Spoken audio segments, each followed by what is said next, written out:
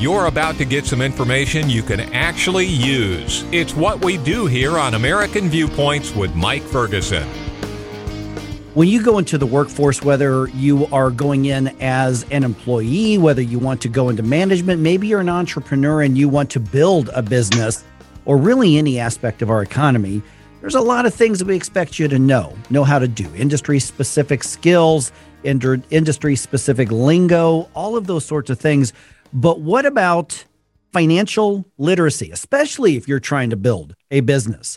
That's something that I think is often sorely missing when it comes to what we learned growing up in this country. I'm Mike Ferguson. Thank you for staying with us here on American Viewpoints. I'm joined now by Lenore Horton. She's the founder and the chief legal strategist of Horton Legal Strategies, and we'll tell you where to get in touch with her a little bit later on in the program. And Lenore, first of all, welcome to the program. Thank you for being on. And secondly, I think we probably need to define what financial literacy actually means when it comes to a business setting, because somebody may say, I know how to look up what's in my bank account. I'm financially literate. What do you mean when you say that? Right. That's such a good point. Our understanding of what it means is really about our level of awareness. And so when I talk about financial literacy, I'm really talking about how you understand the way money works for you in your business and all of the ways it's showing up in your business, even when it doesn't look like money. Okay. And so that can happen in a lot of different ways when people don't think it's affecting the financial positioning of their business.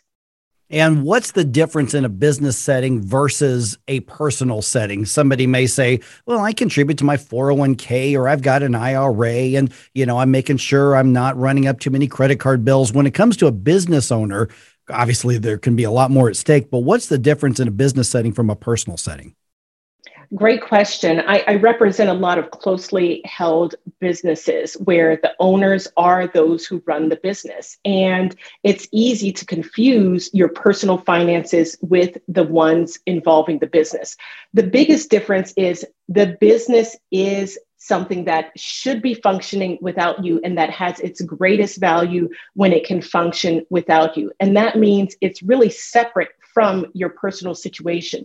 The more people start to merge those identities when it comes to their finances, then the more problematic it is when it comes time to make a shift for the business in order to preserve your personal finances. So what are some of the activities that a business owner needs to be financially literate in that they may not realize? They say, I'm really good at providing this service or making this thing. I'm going to make it into a business. What are some of these financial aspects we may not even think to learn about?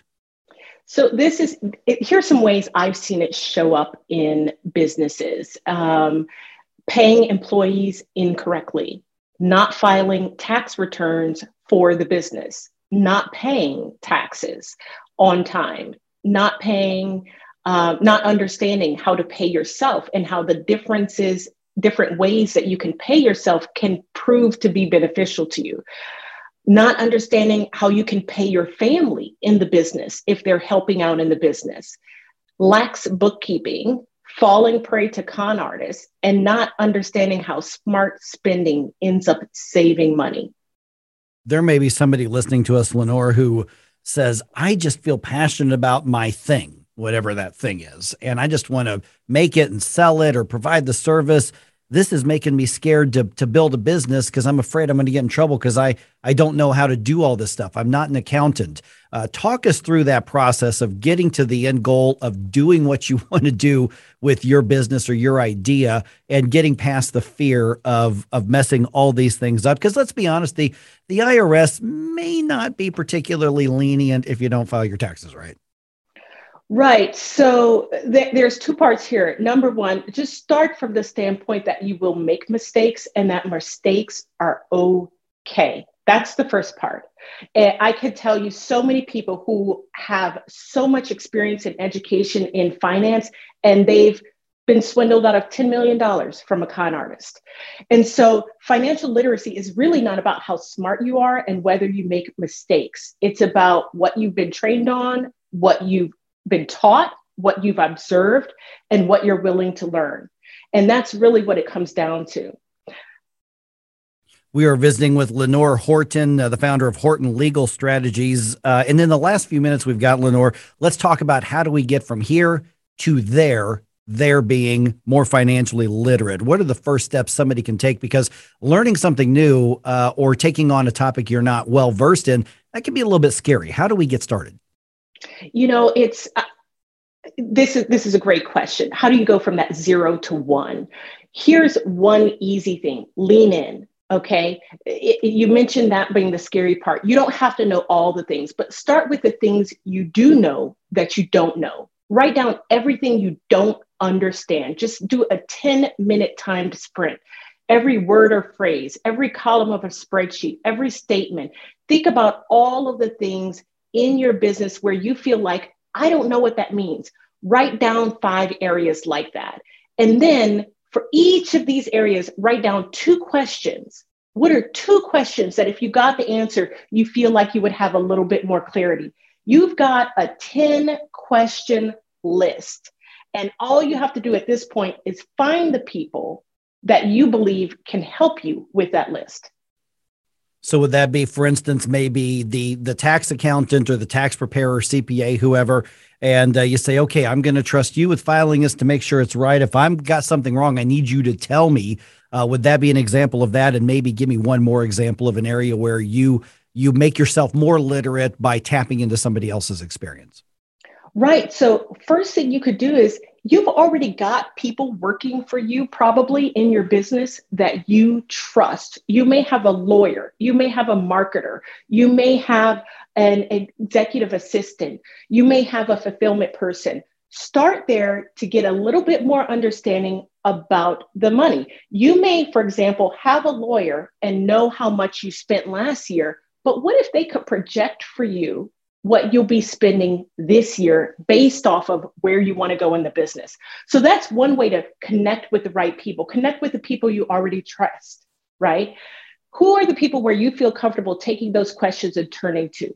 If you want to find more people, think about where you can connect to those communities. The SBA offers amazing courses. In the first week of May, it's going to be their small business week. They're going to have a banner of conferences and materials where you can connect with others who know more about this. Don't worry so much about knowing the perfect right person to reach out to right away. Just start reaching out. Start where you are. All right. And how do we get in touch with you if they want to reach out to you, Lenore, and say, okay, that's good advice. Let me follow up on that. Are you available on social media, website, anything like that? I sure am. So the website is hortonlegalstrategies.com. You can also get in touch with me on LinkedIn at Lenore Horton. And I'm on, if you want to see a little bit of the other side of my life, you can reach out to me on Instagram at LenoreHorton.com, all spelled out. All right, Lenore, thanks so much for the advice. Those early steps I know sometimes can scare people off, so hopefully they're better equipped at this point. Thank you. All right, just ahead here, one of the most contentious debates in our country right now has to do with immigration, legal and illegal, and Republicans and Democrats and conservatives and liberals. They are basically at a complete standstill over what to do about the issue. We've got an update on that just ahead right here on American Viewpoints.